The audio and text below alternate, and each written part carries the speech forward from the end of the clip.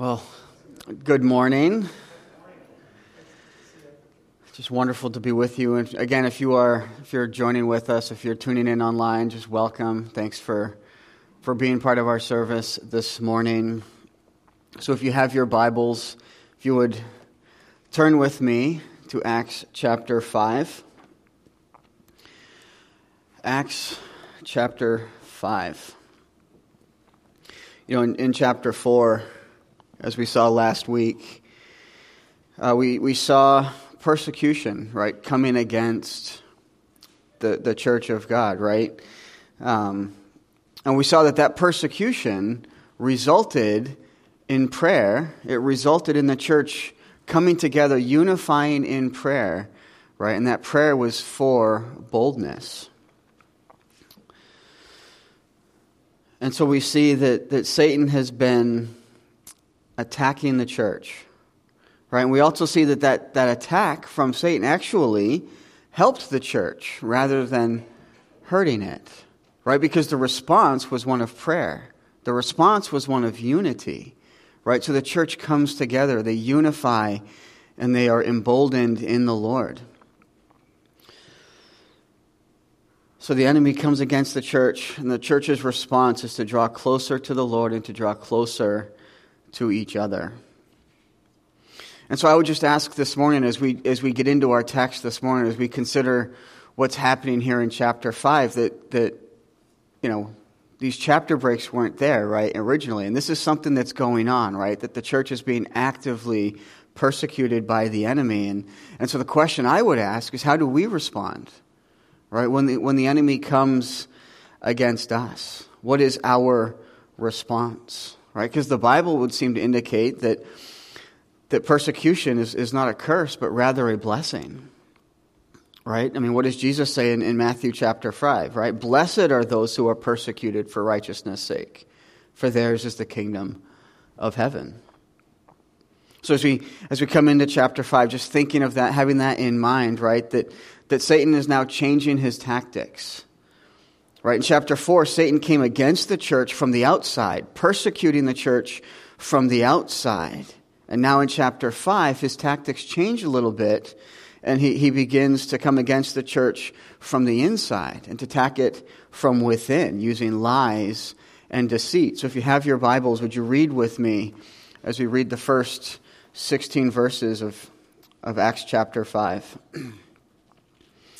It says, "But a certain man named Ananias, with Sapphira his wife, sold a possession.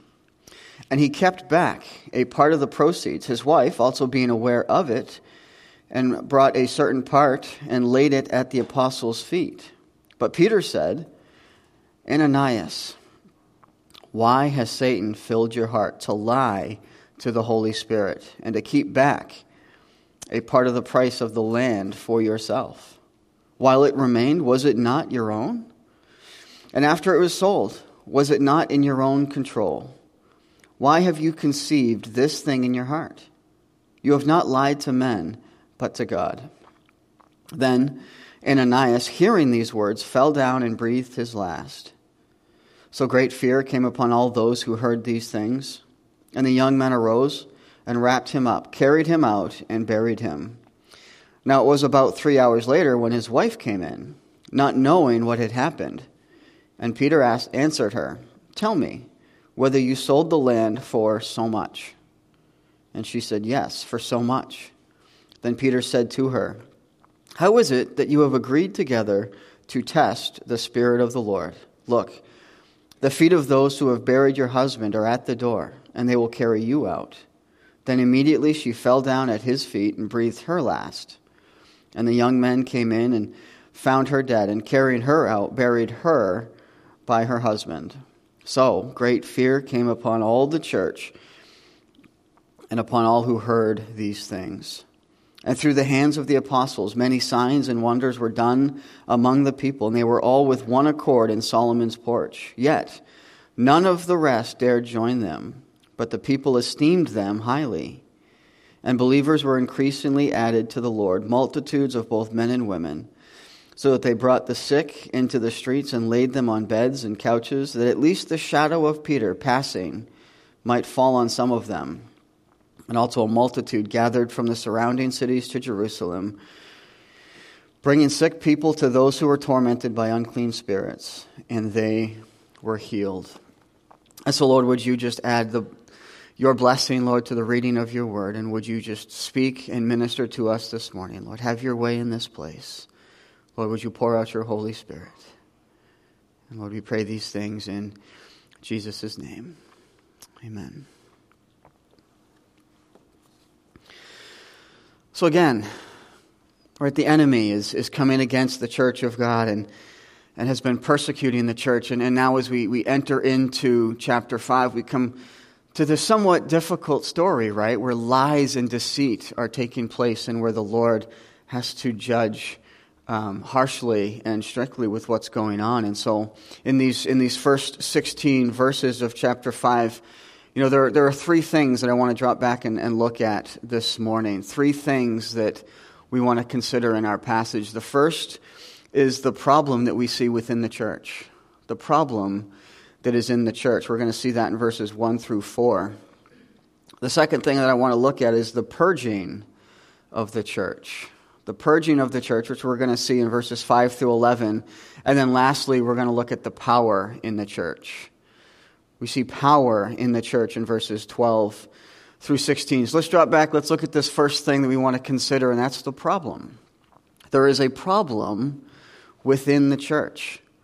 And that problem, at its root, is hypocrisy.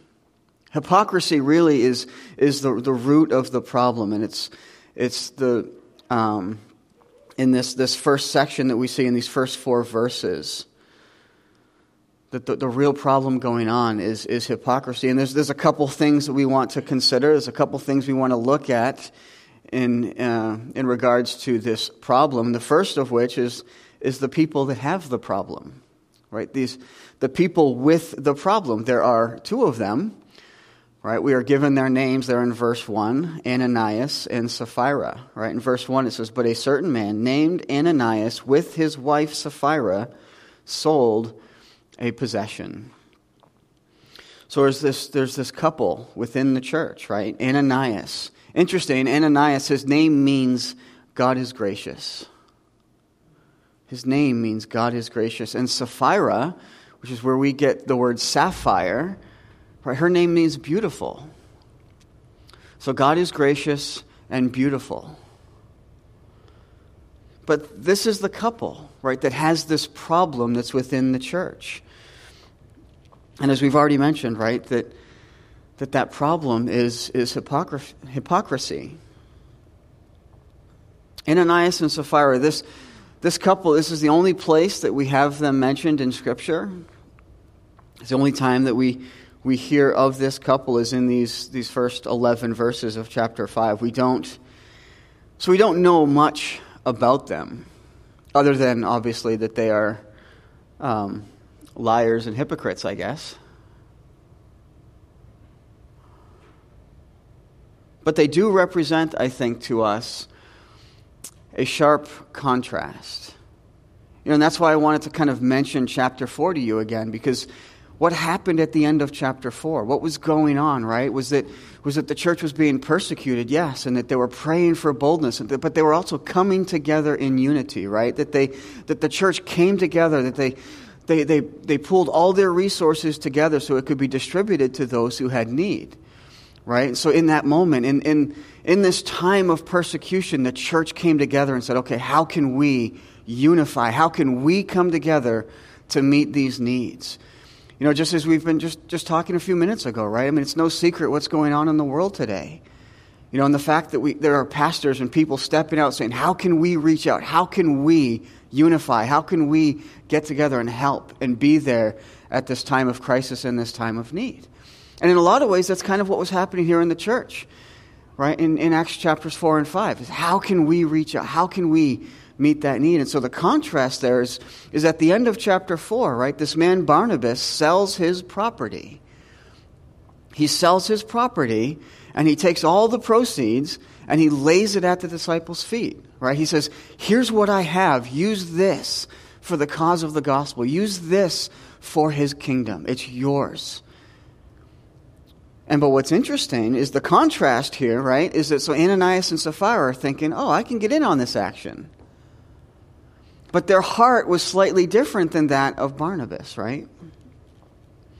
So we're told here in verse 1 that Ananias and Sapphira sold a possession, right? So something that belongs to them, right? They have the deed, it's theirs, they own it, and they chose to sell it. Just like Barnabas did at the end of chapter 4, right, in verses 36 and 37. Right, he sold some land and he laid it at the apostles' feet. But this tells us a little bit about the problem, right? Because what Ananias and Sapphira did is a little bit different than what Barnabas did. And so there are some symptoms, right? Not just the people that have the problem, but there are some symptoms of the problem as well. Right, this problem of hypocrisy. And one of those symptoms is that they kept back a portion of the proceeds. Right, look at verse 2. Right, so Ananias and Sapphira, they have this we're told there in verse 1 that they sold a possession. And as Peter is talking a little bit later in the passage, we're going to learn that they also sold a piece of land. And in verse 2, it says that they kept back a part of the proceeds. His wife also, being aware of it. And they brought a certain part and laid it at the apostles' feet. So there's the contrast, right? Barnabas came and he laid it all at the apostles' feet. Ananias and Sapphira do the same thing, but they leave a part of it at the apostles' feet, not all of it. They kept back a portion. And we're going to learn here in a few minutes that that's not necessarily the issue. It's not that they chose to keep a part of it. It was theirs to begin with. They can do what they want with it. The problem is deeper, right? Because it's a problem of the heart, right? It was the motive in which Barnabas gave versus the motive in which Ananias and Sapphira gave. And so here we have this contrast, right? Barnabas brought all of the proceeds and to the apostles, while Ananias and Sapphira only brought a portion of theirs, right? Because they held some of it back. And so, again, and I want to make this point clear, that it's not that they kept a portion. That's not the problem. The problem is the hypocrisy that was in their hearts. It was the way in which they brought it before the apostles. They brought it before the apostles as if they had given all. As if it was all of it, right? And they kind of kept it to themselves. We can keep this little portion here for ourselves, but we can look as big and as bold as Barnabas does, right? Because we did what he did.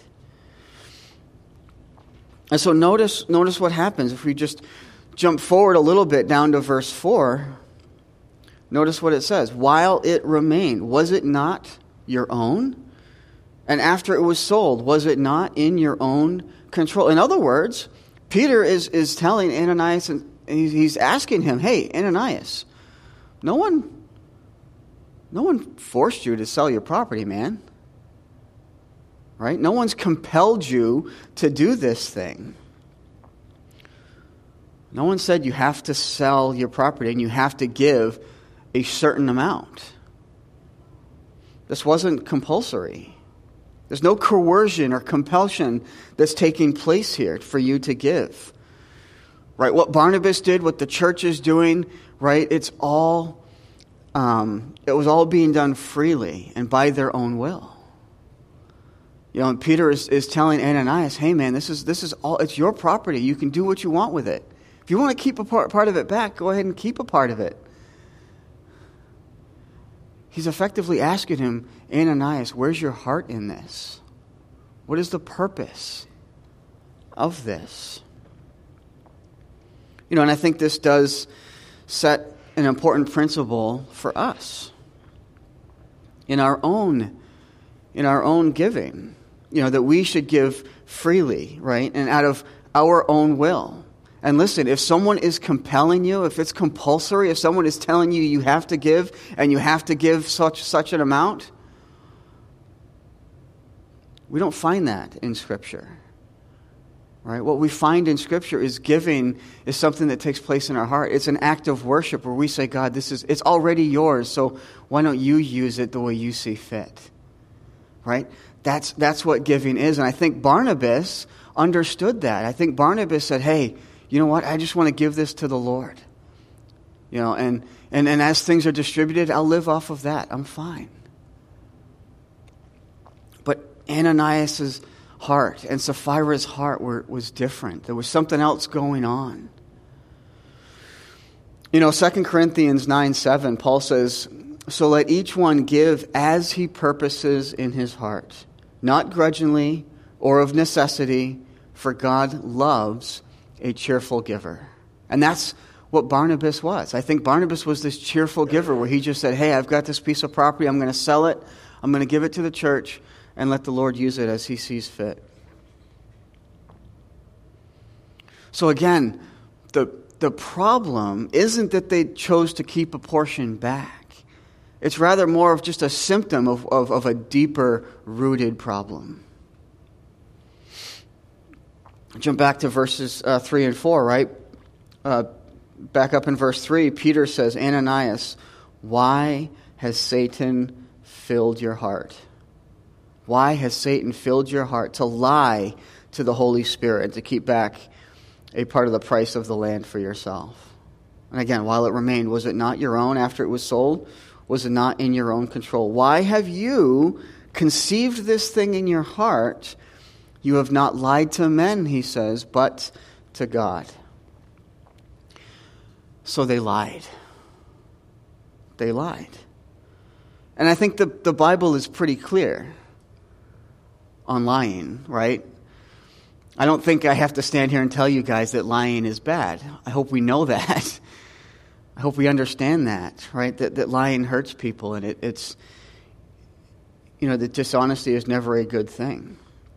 The Bible condemns lying repeatedly. In Proverbs 6, verses 16 through 19, it says, these 6 things the Lord hates. Yes, 7 are an abomination to him: a proud look, a lying tongue, hands that shed innocent blood, a heart that devises wicked plans, feet that are swift in running to evil, a false witness who speaks lies, and one who sows discord among the brethren. The Lord doesn't like it when we are dishonest, when we break trust. So, the question I think we have to ask is, why did they lie? Why? Right? It was their property. They had every right to do with it what they wanted to. So why lie? What was the purpose in lying about this thing? And I think Peter tells us there in verse 3, right? When he asks Ananias, why has Satan filled your heart? Why has Satan filled your heart to do this thing? See, Peter is recognizing what's really going on here, right? That there is an enemy that is at work and at play. And this really shouldn't surprise us, right? I mean, after all, Jesus tells us that Satan is the father of lies, right? In fact, in John 8:44, it says, you are of your father the devil, and the desires of your father you want to do. He was a murderer from the beginning and does not stand in the truth, because there is no truth in him. When he speaks a lie, he speaks from his own resources, for he is a liar and the father of it. And what's dangerous about telling a lie, so often it's not always the lie itself that's dangerous, but rather that it makes us no longer trustworthy. Right? You lied about that. What else have you lied about? What else can we not trust about you? You see, it ruins a reputation, right? And isn't this what the enemy wants? Right? To ruin the reputation of the church, to ruin the reputation of believers. Right? Where the enemy can point the finger and say, well, they're dishonest about that. What else are they dishonest about? What else are they not being truthful about? What else can't we trust about those Christians. Augustine said, "When regard for truth has been broken down or even slightly weakened, all things remain doubtful." When regard for truth has been broken down or even slightly weakened, all things remain doubtful. And is that not what's going on in our world today, where you can't trust anything, right? No matter who says it, you scroll on social media, you turn the news on, you don't know what to believe. You don't know who's telling the truth. The encouraging thing for us is that we have the truth, don't we? Right? If it comes from this book, it is truth.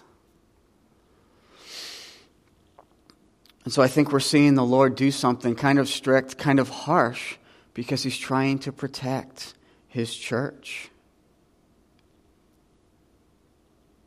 And notice too, it's not just that they lied, right? It's not just why they lied, right? Because Satan had filled their heart, but notice who they're lying to. Right? Peter makes a distinction here. Look back at verses 3. He says that they lied to the Holy Spirit. They lied to the Holy Spirit, Peter says.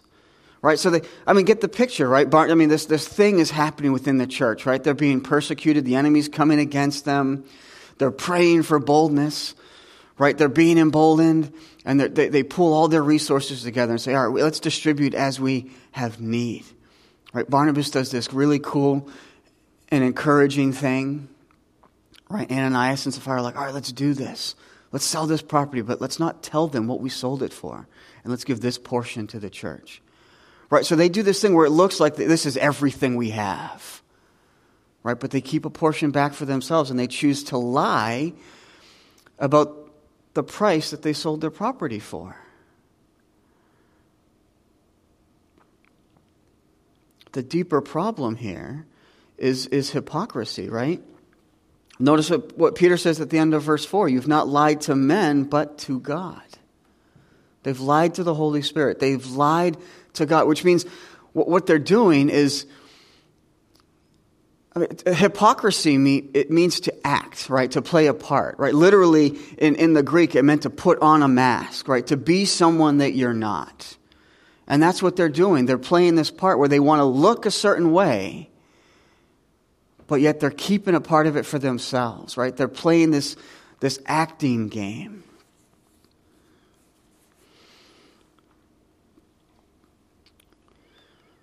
Barnabas sold his land and he brought it to the disciples. In fact, his name was Joseph.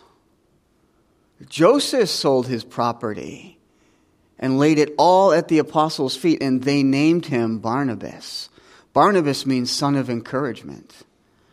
Right, so you're getting the picture of what might be going on here is all of a sudden, right, Barnabas gets this kind of special name. He's now the son of encouragement. Right, because he did this thing, right, I'm sure it was really encouraging for the church, right? Right, but his heart was pure. His motive was pure. And I think Ananias and Sapphira are kind of there going, hey, maybe we can get a cool name too. Right? Maybe we'll be the giving couple or the generous couple, or you know what I mean? Like they want a piece of this, but they don't want to let go of everything either. Right? So there's this kind of brokenness in their heart, this hypocrisy that's taking place. Ananias and Sapphira wanted the same recognition that Barnabas got while harboring hypocrisy in their hearts. They wanted to appear more spiritual than they actually are. And I think that's what's happening. They want the appearance, like they've got it all. And this is, like, as I was studying this and considering this just hit really hard with me. Because I think this is an issue in all of our hearts, if we're being honest and true with ourselves. You know, that we want to look a certain way in front of certain people. But perhaps when we're in private, maybe we're someone else. You know, and that integrity, right? Integrity means that you are the same person in private that you are in public, right? And as I was thinking about this, right, I can kind of imagine, right, Ananias and Sapphira, right, they're kind of off to themselves, kind of think, all right, let's do this, and right, you could almost look in like, all right, nobody's going to hear, and as I was kind of thinking and pondering about this, if you have to kind of look around and consider who might overhear what you're doing or saying, maybe those actions aren't as pure as we'd like them to be. If we're afraid of what someone might say, or afraid of what if they might see or hear, and that's not integrity. Integrity is that we're the same. And integrity says, I don't need to look to the right or to the left. I don't have to be worried about who overhears. I don't have to be worried about who sees. See, Ananias and Sapphira, they conspired this thing in secret. But then they had this big show in public, laying it before the apostles. Look what we've done. Mark 6, verses 1 through 4 says, take heed that you do your charitable deeds before men to be seen by them. Otherwise, you have no reward from your Father in heaven. Therefore, when you do your charitable deed, do not sound the trumpet before you, as the hypocrites do in the synagogues and in the streets, that they may have glory from men. Assuredly, I say to you that they have their reward. But when you do a charitable deed, do not let your left hand know what your right hand is doing, that your charitable deed may be in secret, and your Father who sees in secret may reward you openly. This is something that would happen, right? You think of the widow and her 2 mites, right? When she came, and because Jesus says, right, she gave more because she gave out of her abundance, right? Because for everyone else, right, it was this show. And what they would do, right, is they would take their rows, right, they would fill their rows with all of their coins, right, and they would kind of shovel up, and they would just start shoveling it in, right? So it would make all kinds of noise as it went into the shofar, into the temple box, right? It made a big display so everyone could hear how much they were giving, right? And this woman goes over and she tosses in her 2 mites, didn't even make a sound, right? But Jesus was there saying she gave more, right? Because, right, God owns the cattle on 1,000 hills. He doesn't need anything from us. He owns it all. What he wants is our heart. That widow and her 2 mites, she basically said, you have my heart and you have everything else. It's yours, God. And I think Ananias and Sapphira here have missed something.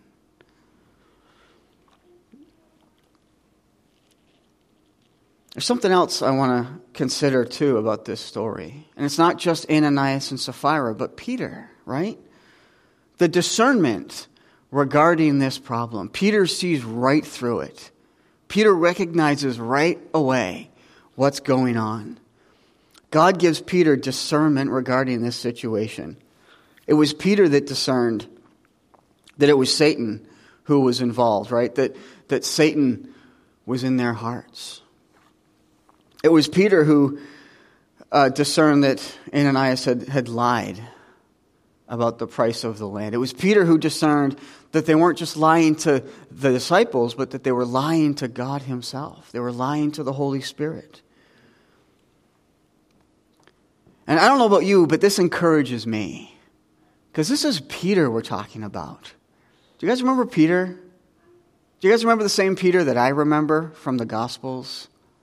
Right? The Peter that rebuked those that were bringing their babies to Jesus, right? The Peter that sank in the water because he took his eyes off of Jesus. The Peter that argued with the other disciples about who was the greatest. The Peter that refused to let Jesus wash his feet, right? No, not my feet, Lord. You're not going to touch those. The Peter that fell asleep in the Garden of Gethsemane, right? While Jesus was anguishing before the cross. He's over there sleeping. Right? The Peter that got a little overzealous at times, right? Cut off Malchus's ear. The same Peter that denied Jesus 3 times. And this encourages me, because if God can give that Peter a discerning heart, he can give us a discerning heart, can he not? He can give us discernment to see what's really going on, to see what's at play. Hebrews 5:14 says, "But solid food belongs to those who are of full age, that is, those who by reason of use have their senses exercised to discern both good and evil." Solid food, talking about the Word of God. We've been given solid food. We've been given His Word so that we can have discernment, so that we can discern what's right and wrong, so we can discern what's good and evil. Paul says in 1 Corinthians 2:14, "But the natural man does not receive the things of the Spirit of God, for they are foolishness to him, nor can he know them because they are spiritually discerned." So we have the Word of God that helps us discern things. We have the Spirit of God that helps us discern things. What happened, right, as we've been going through this a few weeks ago? What happened, right? The day of Pentecost happened. The Holy Spirit fell upon the church. Peter now has the Holy Spirit coming upon him to give him discernment, to see what's happening and understand what's taking place. And guess what? You and I have the Word of God, and we have the Holy Spirit to empower us, to enable us to discern, to have this same great discernment that Peter has. That's why I can say this morning that you don't need me up here to tell you that lying isn't good. Right? We know that. We have the Holy Spirit convicting us. And so the Holy Spirit, the Spirit of God, empowers us, enables us as we read His Word. Right? Enables us and empowers us to do that which we are called to do. I believe it was John Bunyan who has been credited for saying, either this book will keep you from sin, or sin will keep you from this book. You know, and that's always been a profound statement for me as I just consider, if I'm having a hard time, if I'm struggling to read God's Word, what is going on in my life? That perhaps maybe I need to take some inventory. But if I'm spending time in this book, if I'm reading His Word, right, that conviction is there. And perhaps spend less time in sin and more time in His Word. Because this is the constant struggle, right? Paul talked about this all the time. The things I will to do, I don't do. And the things I don't want to do, I find myself doing. And man, that resonates with me. Well, we have to hurry. The second thing we need to consider this morning is not just the problem in the church, but the purging that takes place in the church. Right? There's a purging that takes place. Here we see God purging, purifying, cleansing His church of hypocrisy. And so when we consider when God purges or when God cleanses, when God purifies His church, we see in our text 2 things take place, and I'm just going to be frank with you, we're not going to like them. It's not an easy thing to talk about.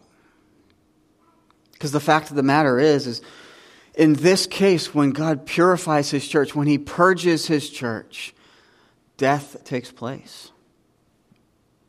When we look at verse 5, it says, "Then Ananias, hearing these words, fell down and breathed his last."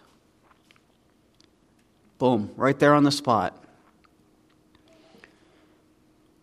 He lies to the Holy Spirit, and the Lord takes him. Verse 6 says, "And the young men arose, wrapped him up, and carried him out and buried him." Right? And this was typical Jewish fashion, right? They didn't want the body to stay, right? It had to get in the ground, had to wrap it up and bury him the same day. And then, about 3 hours later, his wife, right? So here comes Sapphira. She doesn't know what happens. Interesting, right? They don't tell her.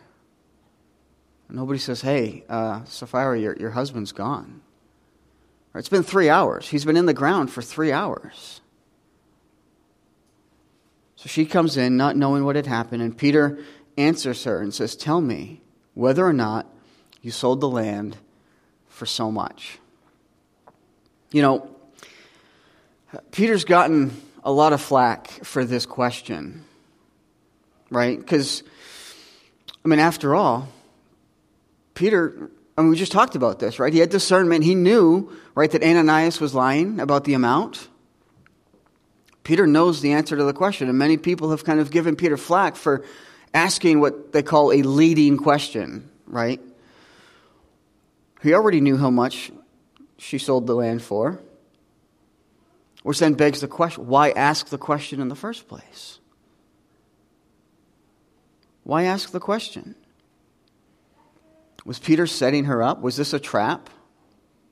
Well, we got Ananias, let's get his wife too. No, I don't think that's what's happening. I don't think that's Peter's heart at all. No, I don't think it's a leading question. I think Peter is giving her an opportunity. He's giving her the opportunity to repent, to do the right thing, to confess. I think this was an open door for Sapphira. This was an open door to not have the same fate that her husband had. Her opportunity to tell the truth, to be honest, not just before Peter, but to be honest before the Lord. Right? This was a leading question to say, hey, where's your heart, Sapphira? Where do you land on this? Remember in the Garden of Eden? Right? Adam has sinned. And there's Adam hiding from God. Right? And God asks the question, Adam, where are you? That's a leading question, is it not? God knows exactly where he is. Right? And then when he gets to Adam, he says, Adam, what have you done? God knows what he's done. God's well aware of where Adam is and what Adam has done. That's why he's in the garden looking for him. Right? Why ask the question? To give the opportunity for confession. To repent, to get right with God. Now, unfortunately for Sapphira, she failed. She had the opportunity and she missed it. Look at the end of verse 8. She says, yes, for so much. Peter, you got the number absolutely right. That was the number. So Peter says to her, how is it that you have agreed together to test the Spirit of the Lord? Look, the feet of those who have buried your husband are at the door, and they will carry you out. So immediately she fell down at his feet, breathed her last. And the young men came in and found her dead, carrying her out, and buried her by her husband. So the purging, the cleansing, the purifying of the church resulted in death. Turn with me to 1 Corinthians chapter 10. Because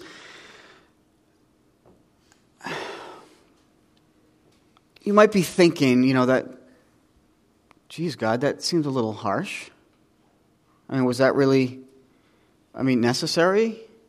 Really, it was just kind of like a white lie, right? They just wanted to keep a little bit for themselves, hang on to a portion. After all, what they were doing was a good thing, right? They were giving to the church. They were like, hey, everyone's pooling their resources together. Here's some of our resources.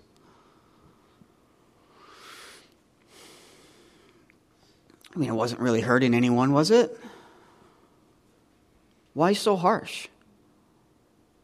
And I think what's happening here is it points to the importance of God judging sin.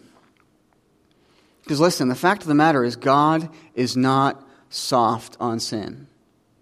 He is not soft on sin.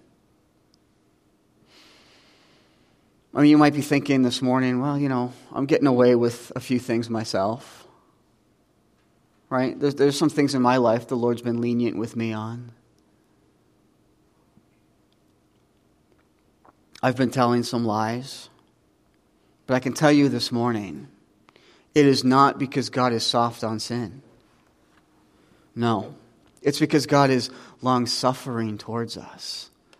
Right? Scripture says that He is not willing that any should perish, but should come to repentance. 2 Peter 3:9. Right? He's not soft on sin. He's long-suffering. He's patient with us. So in 1 Corinthians 10, verses 1 through 11 says, "Moreover, brethren, I don't want you to be unaware that our fathers were under the cloud. They all passed through the sea," right? They passed through the Red Sea following Moses. "All were baptized into Moses in the cloud and in the sea. They all ate the same spiritual food. They all drank the same spiritual drink. They drank from that spiritual rock that followed them. That rock was Christ. But with most of them, God was not well pleased, for their bodies were scattered in the wilderness." Right? They passed through the Red Sea, right? And as they were there in the wilderness, right? Moses went up on the mountain. What was happening at the foot of the mountain? Right? They tossed some gold in the fire, and this lamb just popped out. It was weird. "Moses, you should have been there." The thing just came out. Right? And they're worshiping this golden calf. It says, with most of them, God was not well pleased. Their bodies were scattered in the wilderness. Now these things became, listen, these things became our examples, to the intent that we should not lust after evil things as they also lusted. He says, "Do not become idolaters, as some of them. As it is written, the people sat down to eat and to drink, and they rose up to play. Nor let us commit sexual immorality, as some of them did. And in one day, 23,000 fell. Nor let us tempt Christ, as some of them also tempted, and were destroyed by serpents. Nor complain, as some of them were also complaining, and were destroyed by the destroyer." And look at verse 11. "Now all these things happened to them as examples, and they were written for our admonition, upon whom the ends of the ages have come." You know, sometimes the Lord has to do hard things, right? And Paul is talking about that to the church in Corinth, right? 23,000 people died, right? How many people came out of the wilderness? It was Joshua and Caleb, right? An entire generation died in the wilderness. And Paul says, for our example, for our admonition. You know, sometimes the Lord has to do hard things, and sometimes we have to go through things that are difficult to be the example, maybe, for somebody else. Have you ever asked that question to yourself? I mean, I hear this all the time when I talk with people, especially, you know, some of my coworkers and stuff, when they're, "Well, I don't believe in God." I mean, if God really exists, how could a good God allow such bad things to happen, right? I mean, if God is really there, and if He's really good, then why? You know, and I can stand here this morning and say, I've gone through some hard things in my life.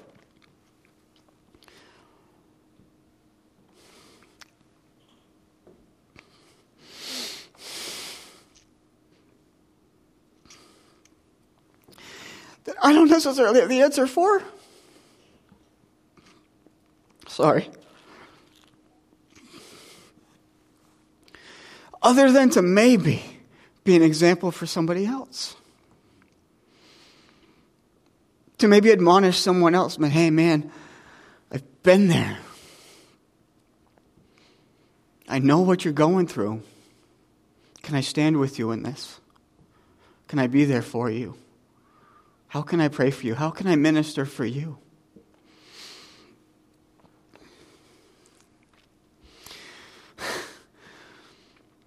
Listen, the byproduct of sin is always death. That's it. The byproduct of sin is always death, right? What does Paul say in Romans 6:23, right? "For the wages of sin is death, but the gift of God is eternal life in Christ our Lord."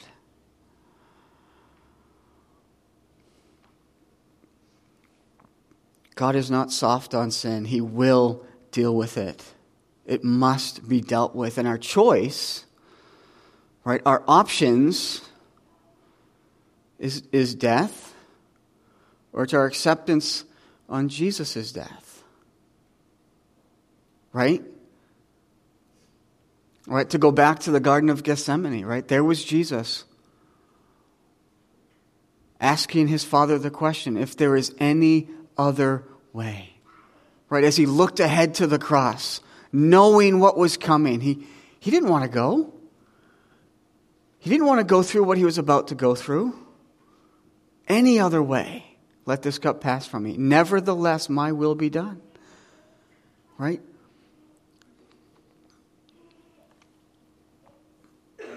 The only byproduct of sin is death. And for us, for those of us that know the Lord and trust him, we accept his death. He paid the penalty for us, but death still had to happen. There is good news, family. If we confess our sins, he is faithful and just to forgive us of our sins and to cleanse us from our unrighteousness. Romans 6:14 says, "For sin shall not have dominion over you." Well, the purging, the purifying of the church. But there's also fear. Look again at verse 5, right? "For great fear came upon all those who heard these things." And then down in verse 11 it says, "So great fear came upon all the church and upon all who heard these things." And rightfully so, right? You can kind of imagine, like, whoa, that was a pretty harsh and crazy thing that happened, right? I mean, for those that were there and witnessing that, right? I mean, Ananias, boom, just God dealt with it there on the spot. And as I think about that, I can't help but think about how important it is for us, right, to be open and forthright with the Lord. He wants us to be open and honest with him, right? He's there in the garden looking, asking for Adam. Not because he was curious about what happened. He wanted to hear from Adam, just like he wants to hear from us. He knows our sins. He knows what we're going through. He knows our struggles. None of that's a secret to him. What he wants is our heart. What he wants is our confession to say, hey, God, Father, I messed up again. He doesn't want us to put on some false facade, right? Put on the mask and say, hey, everything's fine. Everything's good here. That's what hypocrisy is. Right? When we live one way and then we come to church on Sunday and we put this mask on and say, okay, I got to be a Christian today, at least for these couple hours. I can't let anybody know what I'm really dealing with. But that's not the truth of it, is it? And Jesus talked about that, right? The church is not for the healthy. Right? We all know that we have problems. We come here because we need him. We come here because we need to confess. We come here because we need to come before our God in heaven. We need to stop acting, pretending. That's what Ananias and Sapphira were doing. They were pretending. They were trying to be more spiritual than they actually were. Well, the third point is not just the problem in the church, not just the purging in the church, but the power that we see in the church. Right? We see this great power happening in verses 12 through 16. And it involves things like signs and wonders. In verse 12 it says, "And through the hands of the apostles many signs and wonders were done among the people. And they were with one accord in Solomon's porch." So they're together. They're all there in Solomon's porch. And signs and wonders are taking place. Listen, now that the hypocrisy has been removed, now that the church has been purged, now that sin has been dealt with, they're seeing power in the church. They're seeing signs and wonders taking place. And listen, I believe that God is still in the business of doing signs and wonders. God still wants to move. He still wants to work, but He wants to work through a church that is pure, that has been purged. You might be wondering this morning, why don't we see many signs and wonders taking place? We might be asking the question this morning, where is God? Where's the Spirit of the Lord? Is He moving? And I think, if I can be so bold this morning, that there is a direct correlation between the lack of signs and wonders and the abundance of sin and hypocrisy.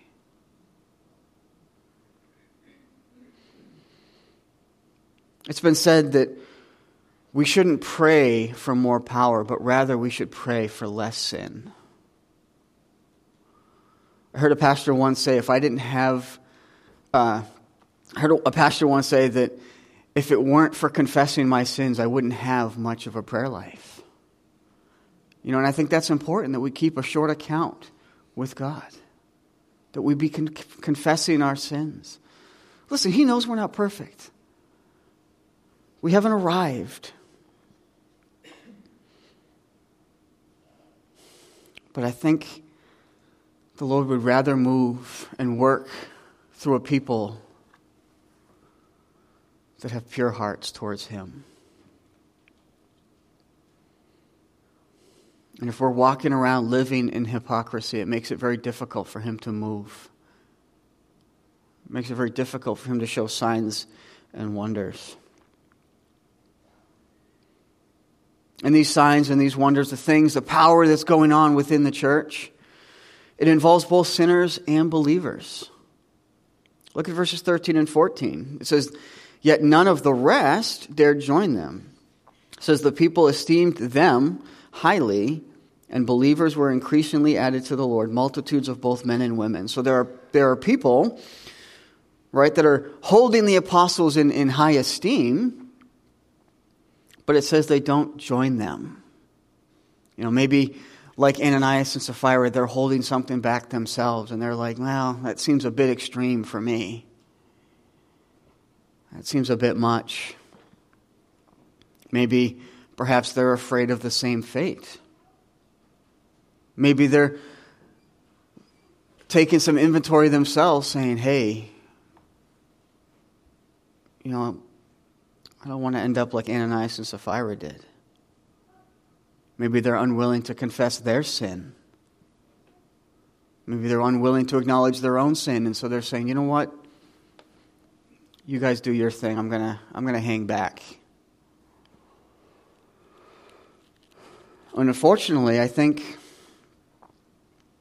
there's a lot of people today that have fallen into that same line of thinking, to be content in our sin rather than getting right with God. It's just easier. It's just easier to live in my sin. I'm managing okay. I'm doing all right.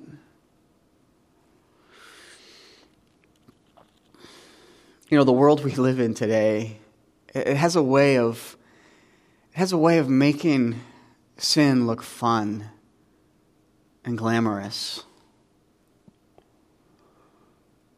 Well, the truth of the matter is it's not going to look that fun. It's not going to look that glamorous when God is judging the world of its sin and its rejection of Him.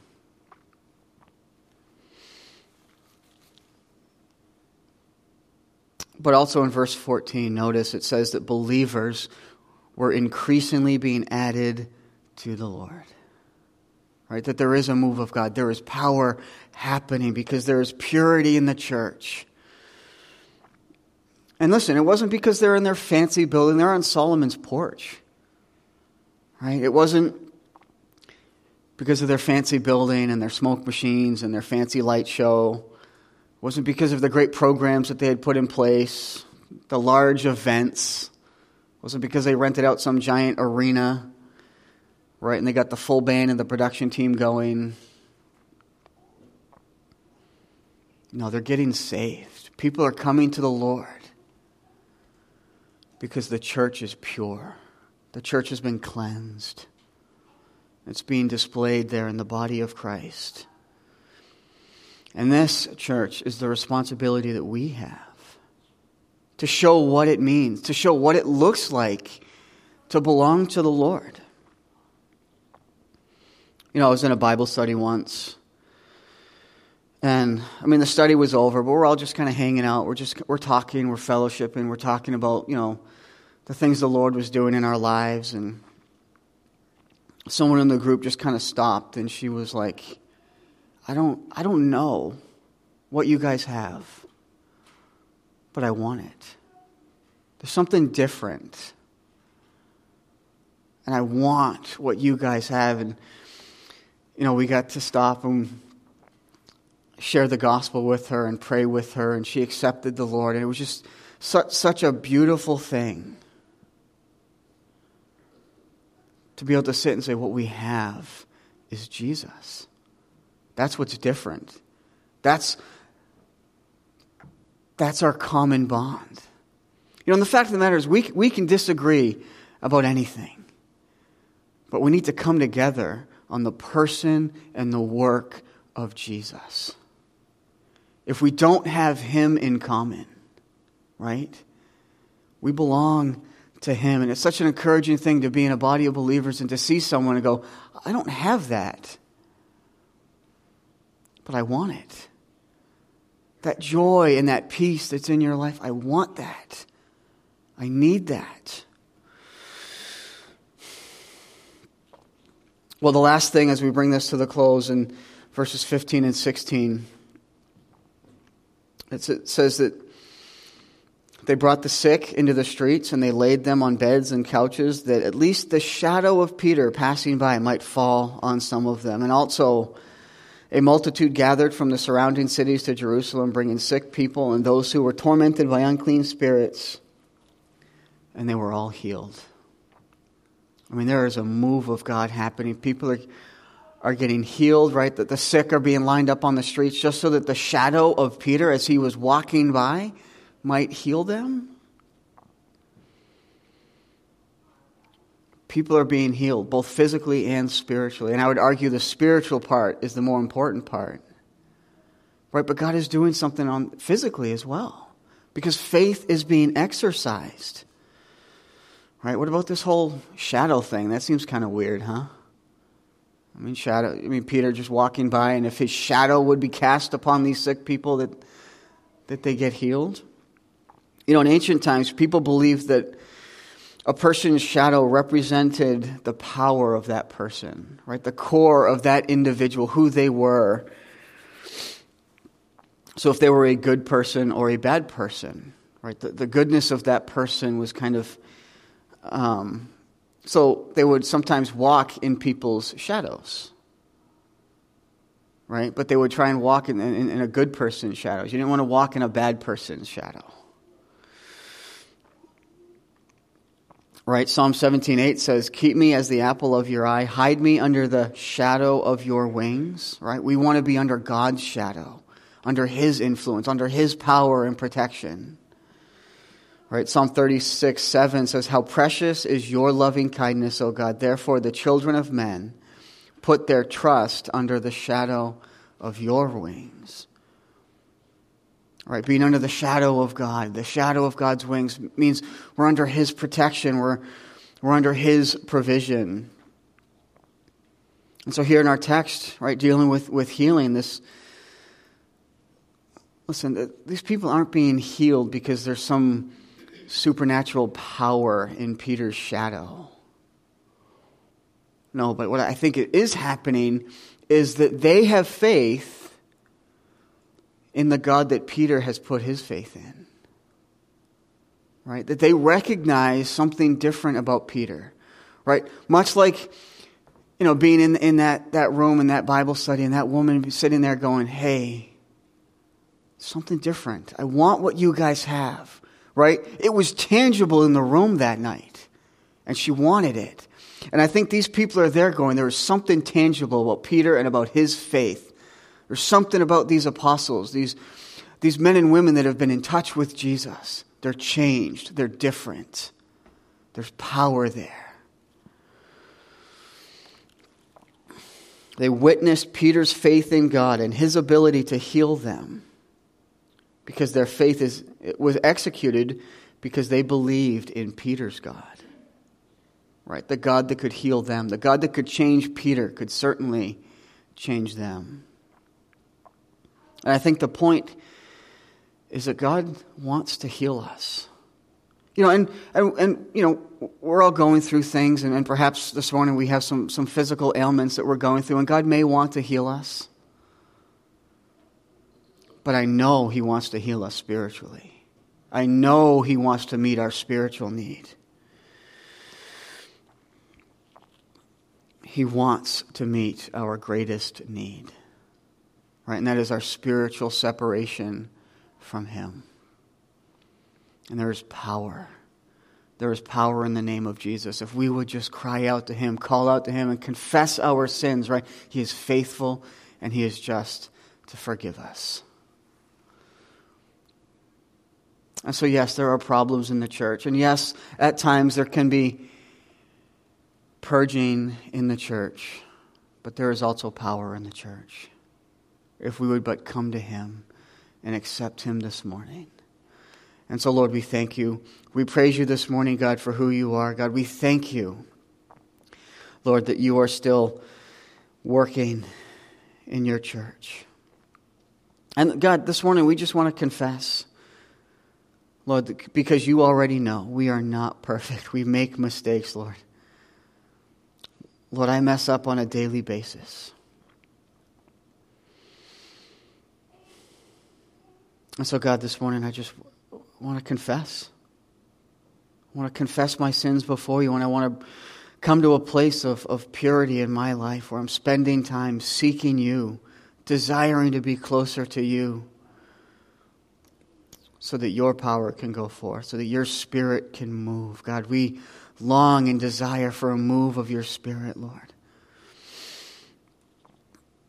And Lord, You know, Lord, we're here every week on Wednesdays praying for a move of Your Spirit, praying for another great revival, Lord, praying that You would move in this city, in this community, in this place. So God, if there are problems, would You address them? God, so that Your power can move in this place. God, we thank You, we praise You this morning. God, we just want to say we love You so much.